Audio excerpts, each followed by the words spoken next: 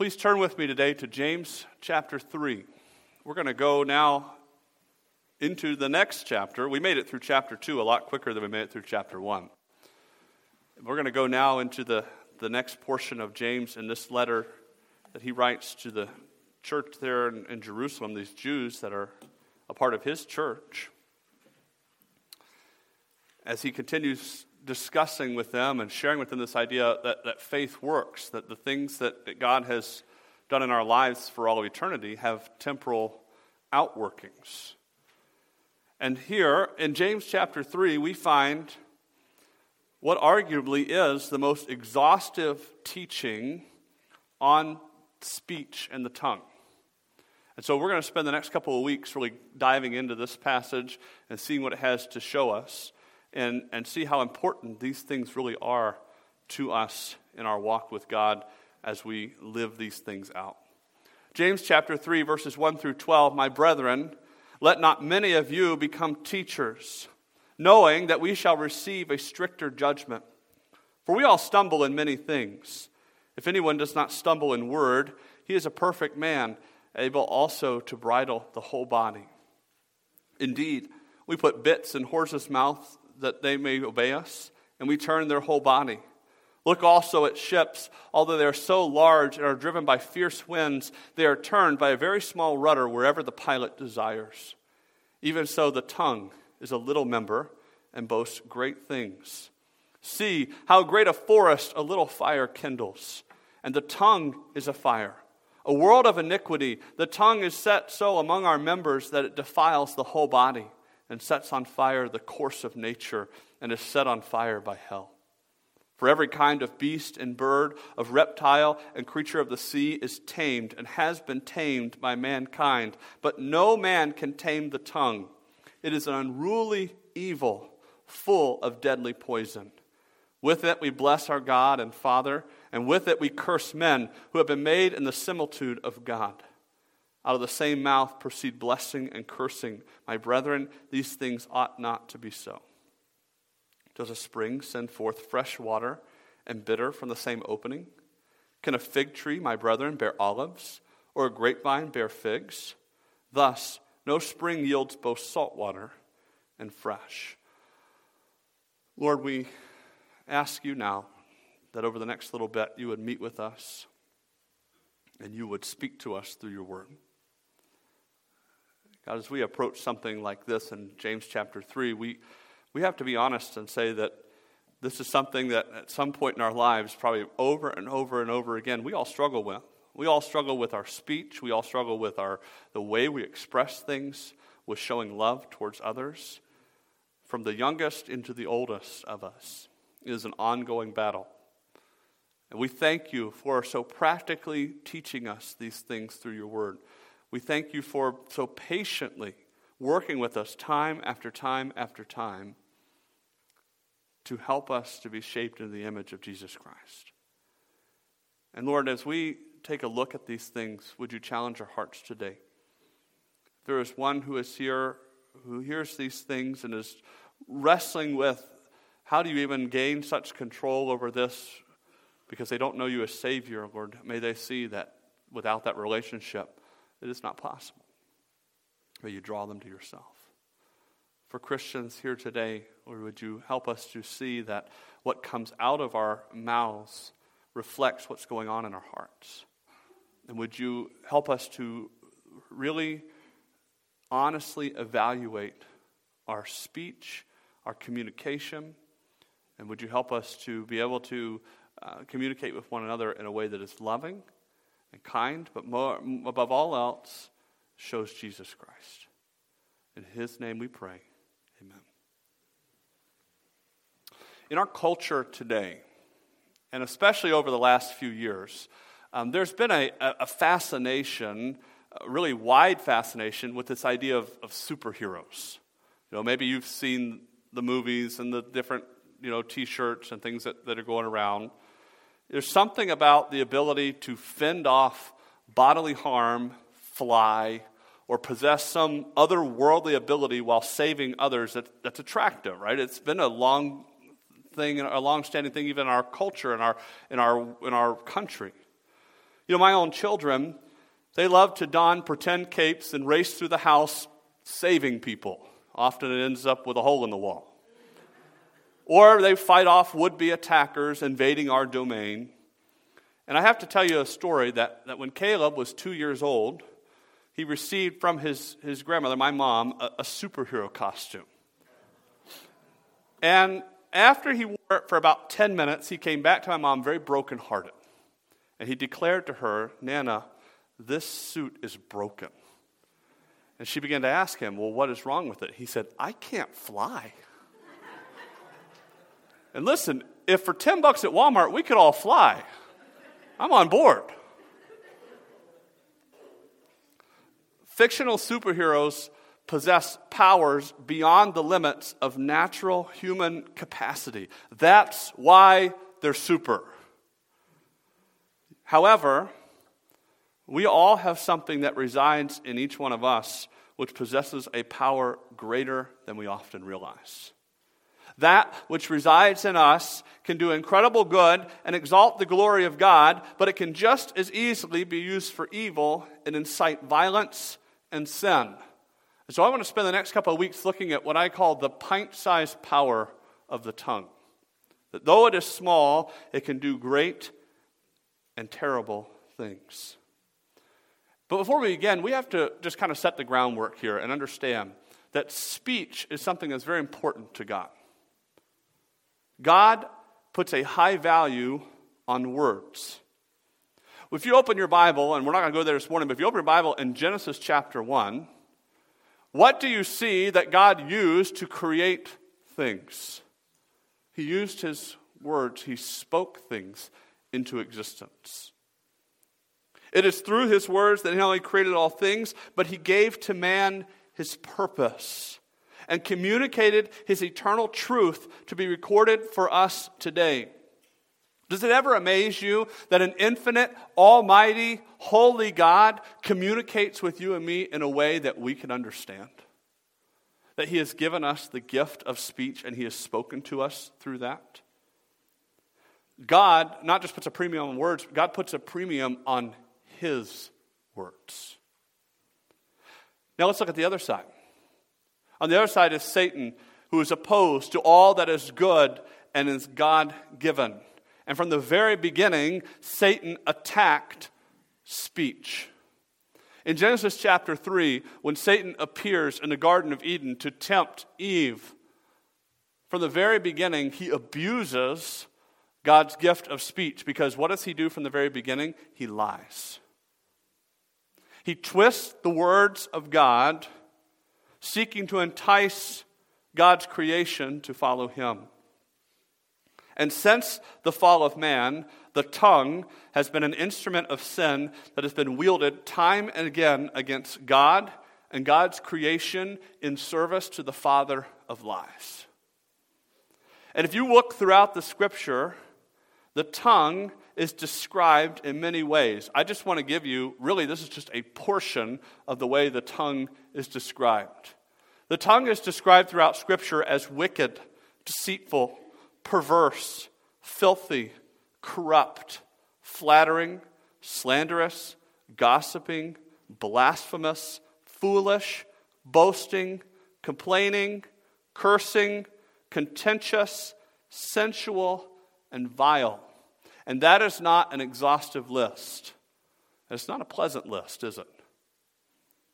If you want to keep with the superhero analogy for a second, that sounds like a supervillain we have residing inside of us. But does this list surprise anyone? We live in a fallen, sinful world, so that even the mightiest of the gifts of God has been corrupted and twisted by our sin. And God, in his word, warns time and again of the dangers of an uncontrolled tongue. For just as God puts a premium on his words, he also has expectations of our words. And in James chapter 1, James already taught at the very end of the chapter that the tongue reveals the heart. What you and I say, what you and I communicate with others in our speech, in our text, in any way that we communicate in using those words, we communicate what's going on inside of us, in our heart, in our soul. The Greek philosopher Socrates once said very picturesquely, "Speak, friend, that I may see thee." And there's a lot of truth in that. How one talks reveals what's going on. And when it comes to practical Christian living, and that's what James is consumed with, right? Faith works. Our speech is a battleground. The words we say, the things that we type, the tones that we employ, and all these other pieces that go into that, they all indicate either a heart given to the Lord and submitted to Him or not. So let's dig into James's exhaustive teaching in this chapter and ask the Lord to examine and convict our own hearts by examining and convicting us in how we use this gift of speech. And what you see here is that because of the tongue's immense power, we must submit our speech to God that we may honor Him consistently with it. You and I have to recognize there is great power in our tongues. There is great power in our words. And we live in a culture, I understand, we live in a culture where talk is cheap, right? The words are produced over and over and over. I mean, goodness sakes, we live in a culture where every time I have a thought, I'm expected to put it on social media so everybody can read it, right? And sometimes we give in to that, right here, right? But talk isn't cheap. Words do communicate something. And God has expectations on that. If we're not careful, it gets away from us, right? We give in to our sinful passions, and we do wrong things. And so let's look today at the first couple sections here as James talks about this power that resides within us. And what James first talks about is the power of teaching God's counsel. James 3, verse 1, "My brethren," and again, when you see this, James is switching topics here. He's continuing on and imploring them. "Let not many of you become teachers, knowing that we shall receive a stricter judgment." What James is showing us here, that there's a special attention for the teachers of God's word. He has a special warning to them. What you find here in the Greek, the word teachers, is the word didaskalai. And this word was used often to describe, in the New Testament, rabbis, or those who functioned in a teaching role. That word didaskalai is used 58 times in the New Testament. 31 of those times, it was Jesus was being addressed by that title. And 8 of those times, Jesus was referring to himself by this title. And so Jesus, 39 out of the 58 times, it's referring to Jesus, the teacher, in that role. Those who teach use the gift of the tongue. And teaching, even in a spiritual setting, can be viewed as a means to exalt one's self. It certainly was that way for the Pharisees. We read in Matthew chapter 23, verses 5 through 7, "But all their works they do to be seen by men. They make their phylacteries broad and enlarge the borders of their garments. They love the best places at feast, the best seats in the synagogues, greetings in the marketplace, and to be called by men, 'Rabbi, Rabbi.'" Now, there is absolutely nothing wrong with longing to be a teacher of the things of God. Indeed, that is a high privilege. Of course, Jesus is referring here to these who have taken that to another level and begin to use it for their own empowerment and their own purposes. We must understand there is a great level of responsibility that comes with this opportunity to teach the things of God. If you went to the Jewish synagogues back in this time, it was often allowed that men who had things that they wished to teach to others from the Scriptures would be allowed to stand up and teach there within the synagogue. Jesus and Paul both took advantage of these opportunities in the synagogues. They would go in and they would teach the truth of God. And so perhaps, as James writes in this Jewish context, perhaps there was a similar situation that had evolved within the church. And we saw earlier in the letter of James, in James chapter 2, that he had used that word for synagogue, talking about their gathering together in their Jewish context. But James warns that not many of them should become teachers of God's word without counting the cost of what that meant. When it comes to teaching the word of God, utmost care and concern must be given to that teaching. Because God's word is God's message to us. It is not to be used to further an agenda or to propagate one's own self-interest. It is to be handled rightly. And all believers must be consumed with living out the Word of God, but especially those who have the opportunity and the privilege to teach others the things of God. Understand that it takes great effort to teach the Word of God rightly. 2 Timothy 2:15, Paul said to Timothy, "Be diligent to present yourself approved to God, a workman who does not need to be ashamed, rightly dividing," or the idea there is cutting straight, "the word of truth." Speaking the things of God carries great weight because God is the sovereign. God is the one who rightly declares how things are to be.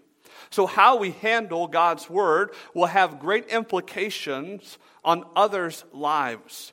If we mishandle God's word or we make it say what it does not say, you know what James says? We incur God's judgment on ourselves. There are those who have undertaken the teaching of God's word for the wrong reasons. In Philippians chapter 1, Paul had encountered such ones in his ministry. Thoughts of fame, a personal quest for authority, or a desire for exaltation lead some into the ministry, quote unquote, of God's word. Understand that those who teach God's word have a high standard to live up to. James uses this word here, knowing that we shall receive a stricter judgment. There is a stricter judgment for the one who teaches God's word to someone else, because God does not take the mishandling of his word lightly. And our world and our history has been replete with false teachers of the things of God. And those who use the word of God for their own ends will find themselves under great judgment from God. Because God does not take, again, the mishandling and misusing of his word lightly. Because the words of God are important to God. And we see this stricter judgment, or this idea of the stricter judgment that James is talking about here. We are responsible to God for how we instruct others in his word. So, we must not be careless in how we approach the word of God. In a church context, in a church setting, let's take our local church. You know where that begins? It begins with the pastor. That the pastor of a church, so here in Beaverton Baptist Church, that would be me, right?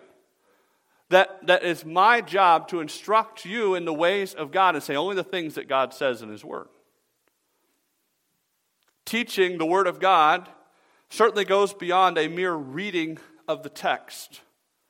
If all we did was just read the text, right? I understand that means you'd get to the cafeteria a little sooner on Sundays, okay?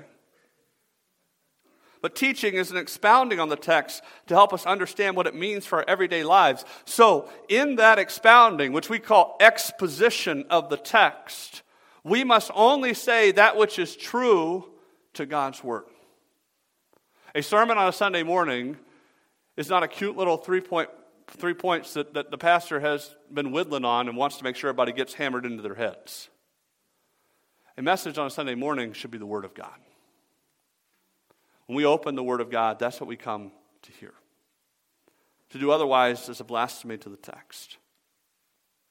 And God will hold false teachers accountable one day for their actions. And so as you have opportunity to teach God's Word to others, you too take on this level of greater accountability.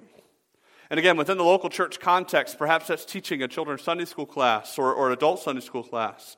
Maybe that's teaching a children's church or being an Awana leader, leading a Bible study, sharing the gospel with others. These ministries of the church are not roles to be taken lightly. They are a vital part of God's plan, and they require our incredible attention. That whenever we open the Word of God, we want to make sure that that we're understanding what God is saying and communicating that effectively to others. So it doesn't work very well if 5 minutes before that thing that we open the Bible and say, I hope we can figure this out before we go. But we give right attention to what God's Word says. But just because you aren't in what we may call an official teaching position of a local church doesn't mean that you don't have a calling to this role to teach the Word of God. If you're a parent, your engagement as a parent with your kids is part of teaching the Word of God. This week, someone in the church sent me a picture of them doing family devotions. They're reading from the book of John this week. And it just does my heart so good to see those things, that families engaging in the Word of God. That's a huge responsibility to take on. To understand, hey, we need to teach the things of God to our kids. Anytime you instruct someone else on what the Bible says, you're becoming a teacher. You might do that from the individual, local family, but you might do that to the guy who shares the cubicle with you at work, who knows you're a Christian. To the neighbor who's been interacting with your family for years, to the teammate on the ball team.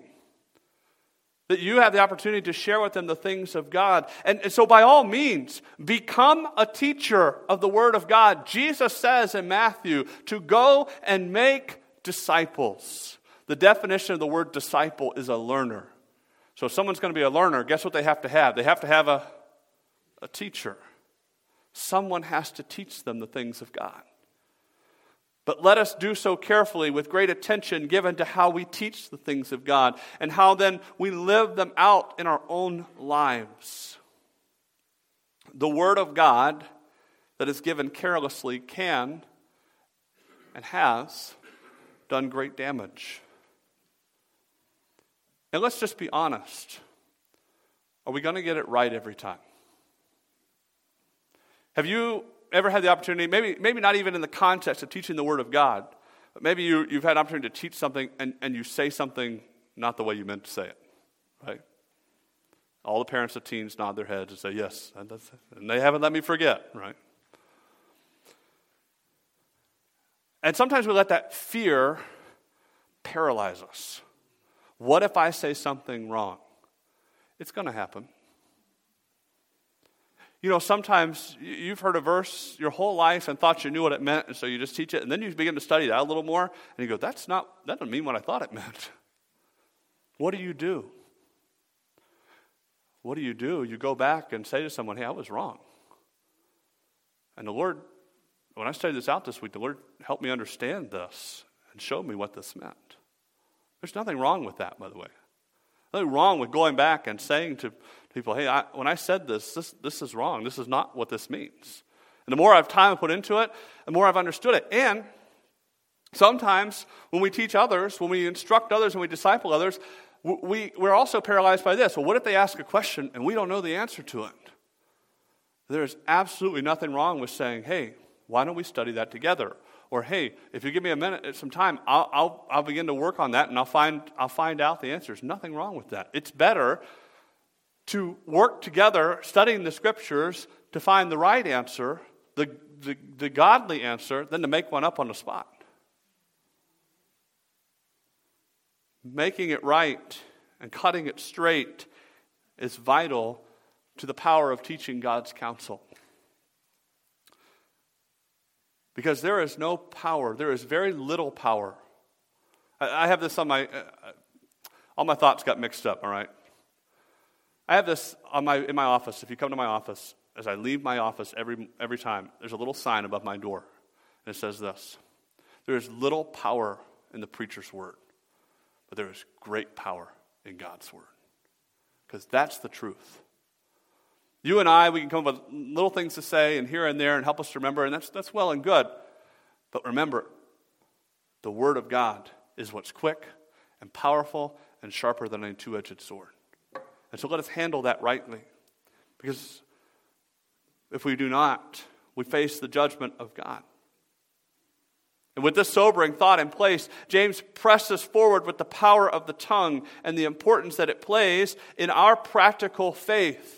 He says that within the tongue we find next the power to control.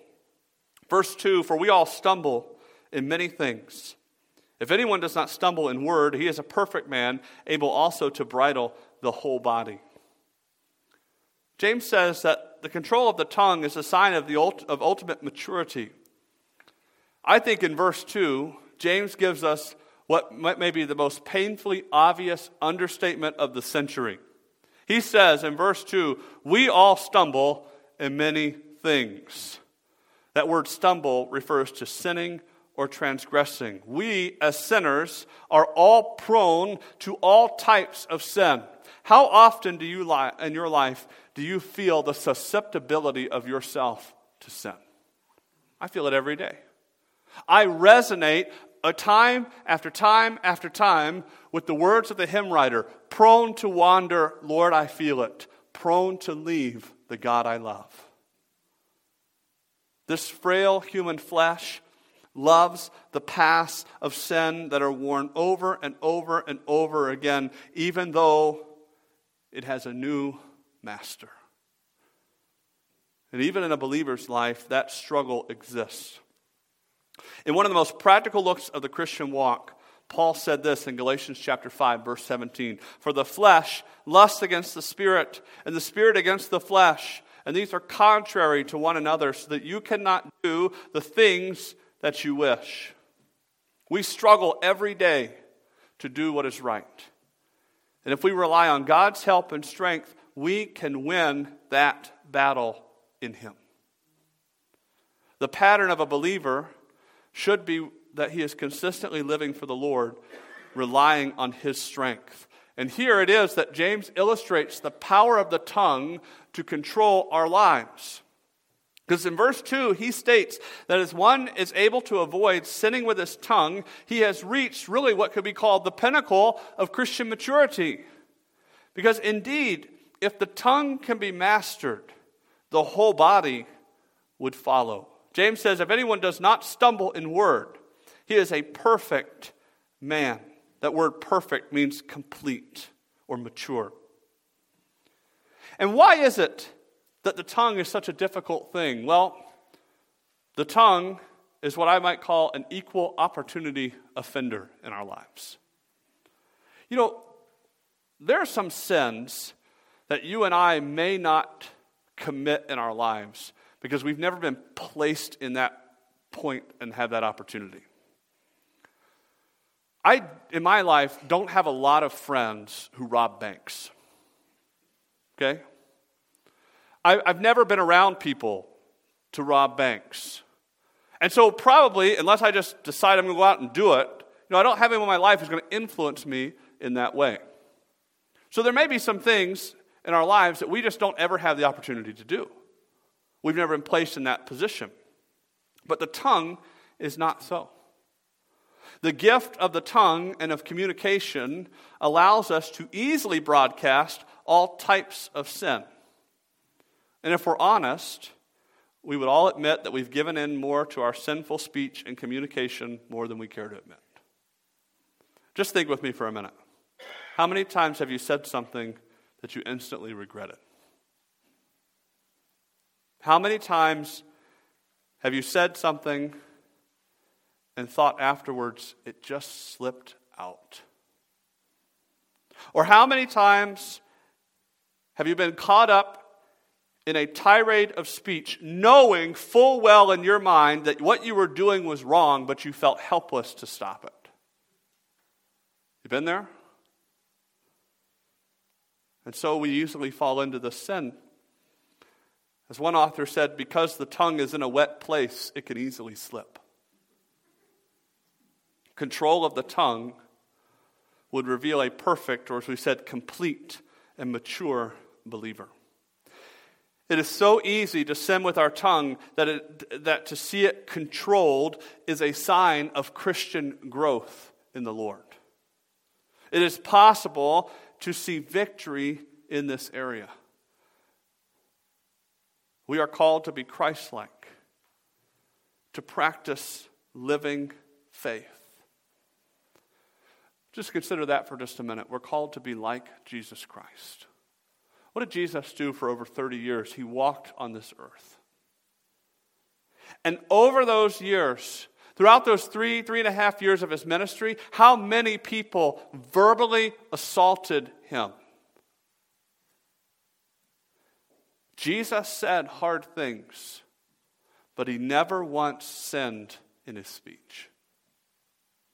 So with his help, it is possible then to control our speech. It is possible for you to walk in God's power and see great victory won. But in order to do that, we have to understand the power of the tongue to control. You and I have to be willing to admit that this little part of us exercises great control over our whole lives.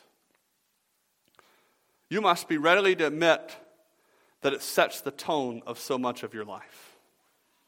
And James now illustrates this control, showing the tongue as the seat of power.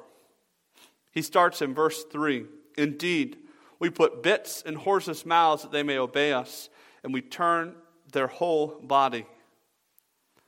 These two pictures here that James talks about shows us the enormous power that the tongue has in our own lives. First is this bit in the mouth of the horse. Horses have incredible strength and power. They can accomplish so much more than a human. Just a few weeks ago, our family had a great opportunity to go on a Friday afternoon and enjoy the Snow Fest down in Frankenmuth. We met Don and Sue down there and had a wonderful time just looking at that. For a bunch of kids from the South, that was amazing. Okay, I had never seen a block of snow so big in my life. And while we were there, we were treated to a wonderful experience with the Minders. We took a carriage ride around Frankenmuth. And we had a carriage, and there were 7 of us piled into this carriage, and a driver on top, and it had a horse in the front. It was a 1 horsepower, okay? And we took a 15-minute carriage ride around town. And at one point, as we came out of kind of the main street and we began to turn in there in Frankenmuth, it kind of goes uphill a little bit. As we began to go uphill, it was amazing. That horse began to work harder. We actually kind of picked up some speed going uphill with that horse. That horse is extremely powerful to be able to pull 5 adults, and our 3 kids that were in there with us. I know I couldn't do that. Not to mention all the weight of the carriage. But yet, a horse like that can be very easily controlled once broken and trained to respond to the bit. The bit goes in the mouth of the horse and it sits on top of the tongue. And that one small bit controls the entire body of that horse. That experienced driver who was on that carriage with us, he used the reins that were attached to that bit to tell that horse what he wanted it to do. If you saw the size of that bit compared to the size and strength of that horse, you would be amazed. But without it, there's no what? There's no control. Secondly, James points us to the sea to observe the ships. He says, look also at ships. Although they are so large and are driven by fierce winds, they are turned by a very small rudder wherever the pilot desires. If you can imagine just being there in Israel with James, pointing out at the sea, saying, look out there and see the ships. Look out there and see these boats going to and fro, back and forth, driven by the winds, great vessels ferrying cargo and passengers. Of course, you don't have to go very far. You can go down the road here to Bay City and see the boats coming in and out. Yet in comparison to the size of the ship, that which gives it its direction, the rudder, is small. It is that little rudder, though, that gives the pilot complete control of that vessel. He, James says, not the winds, determine where that ship will go. He is in command. And all because of that little piece of wood or metal that's properly placed in the back of the ship. That gives him the power. That gives him the control. And if it's not used correctly, a ship is out of control. Just ask all of those boats trying to get to the Suez Canal a few months ago when that one guy double parked, right? There is great control found there, but it has to be used. And James says the tongue is just like these. In verse 5, even so the tongue is a little member and boasts great things. It is small in size, but all the power it wields. It is, as James says, a little member, but it has big things to say. He uses the word boast. The idea behind the word boast there, it means it arrogantly brags large things. The scale of the things that your tongue can do is massive. It can direct entire courses of life to accomplish great things. And probably all of us in this room can recall people who have said encouraging things. And some of us have lived on those for weeks on end, sometimes years. You remember what someone said to you and how it was used in your life. We can also use our tongues to teach the things of God, to exalt Him to others. These things, they encourage the hearts of those who hear them and challenge them to a greater growth in God. Again, probably many of us in this room can recall people who have instructed us in the things of God. From Sunday school teachers when we were little, to our parents, to other people, friends that God has used, and things that they have said. They have used their speech to invest in our lives, to magnify the things of God. And God has multiplied those things over and over and over again. But by the same token, we can cause others to set off on paths of incredible destruction. Our tongues can so quickly invite trouble into our lives. And if we give way to the sins of speech, the problems of our lives can multiply exponentially. How many times have you found yourself in trouble because of something you said? Or the way you said it, right? Or that you didn't say. And we have no doubt, sometimes even had our entire lives and worlds turned upside down by what we said or someone said to us. We have surely seen the hurt that was brought on others because we did not seek God's help to maintain control of our tongues.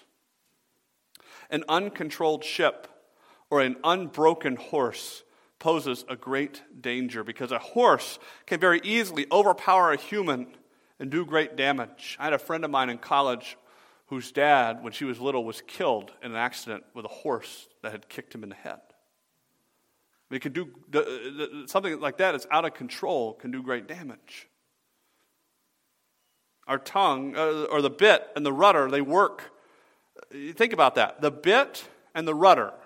Okay, so the bit in the mouth of the horse or the rudder on the rear of the ship, they work against contrary forces to give control. That bit works against the natural instincts of that horse to run and be free and do its own thing. That rudder works against the contrary forces of the currents and the winds to give control of the ship to the pilot. But in the hands of an experienced horseman, in the hands of an experienced pilot, the horse and the ship are controlled easily. Our tongues are so easily influenced by our sinful flesh. We need to hand the control over to God. It is only through God's strength, it is only through God's grace, it is only through God's power that we can find true control against the contrary nature of our flesh. And if our tongues are being controlled through dependence on God, there is real control. The tongue has power to control, and God has power to control our tongues. So we must recognize in our own lives that what we say and what we express exercises great control over what we do and who we are, or how we reflect or don't reflect the glory of God. It is only in Him that we find this power. Because of the tongue's immense power, we must submit our speech to God that we may honor Him consistently with it. If you really stop and think about it, there is so little in our lives that we actually control. The weather reminds me of that every day. The traffic, I know that's not a big word around Beaverton, okay? But trust me, where I'm from, it's a big thing, okay? Global politics. And let's be honest, just the mundane, run-of-the-mill, everyday things that happen in our lives, how many of those things are literally out of our control, right? Sometimes these everyday things seem out of our grasp to conform to what we want to happen. And if left unchecked, our tongue will act the same way. Our sin will hand the reins of our life over to our tongue, and away we go in a way that doesn't please and honor the Lord. Because what's going to be coming out of us is those things that we're allowing. Our sin, we're not following God. This is not to say that it is out of our control. Indeed, we give it that control and we submit it to our sinful impulses. But as James says, all throughout James chapter 2, living faith is different. With God's help, we can bridle our tongues and subsequently live lives of incredible usefulness to God. Your tongue can be used to spread the gospel, to disciple others, and to multiply the glory of God upon the earth over and over and over again. But that controlled tongue is only found in the life of a redeemed believer. It is through God that we gain mastery over this power. And if you do not know Jesus Christ as your personal Lord and Savior, it will show through your speech. And you will find no true, lasting victory apart from Him. Sure, you could say the right things for the right amount of time and try to put up a front for the right people, but eventually it'll come out. Always does. And if you've been given an opportunity to teach others in the ways of the Lord, do it with utmost care. Take this responsibility on with all seriousness and attention to the things of God. We are accountable for the things that we teach about Him. So let us speak God's word of truth. God has spoken to us through His word, and He has given us the incredible privilege to speak the word time and again to those in our lives.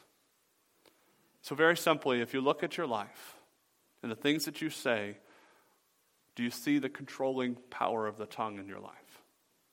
Do you recognize its power over you? Do you recognize that in and of yourself, you have no hope to control it, but that you need God? And very honestly, we must look at ourselves and see and ask, who is in control? Where are the reins? Where's the rudder going? Or have we allowed our sinful flesh to continue to run that part of us? Living faith, as we said last week, is lived out faith. And lived out faith results in not being controlled by our sin in the way we speak, but submitting it to God. Lord, we thank You for Your word. We thank You for the power of speech. We thank You that You have spoken to us. Time after time after time, You said throughout Scripture to Your prophets, You gave them Your message, and they said time after time after time, thus says the Lord. Lord, what a privilege it is to serve You. And we ask that You would help us to take the opportunities we have to teach the Word of God to others with utmost concern and care. Lord, help us to approach it with the gravity that it deserves. Lord, may we teach it joyfully, knowing that there is joy in serving Jesus. But Lord, may it color the way that we approach those things. Lord, we ask that you would examine our hearts today. That you would help us to see the great control our speech exercises over our lives. And Lord, how if we don't follow you, and we don't submit our speech to you, may we see how quickly it hurts not only ourselves, but others around us, and how it controls things that we encounter every day. Lord, would you convict us to continue to submit ourselves to you in this matter, to give control over to you, and see our speech turned into a vehicle for the glory of God.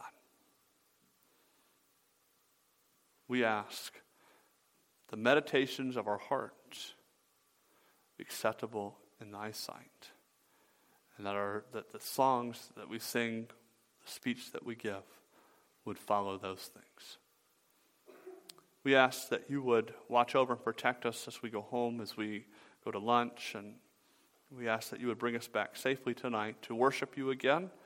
We honor you and glorify you. In your name we pray. Amen.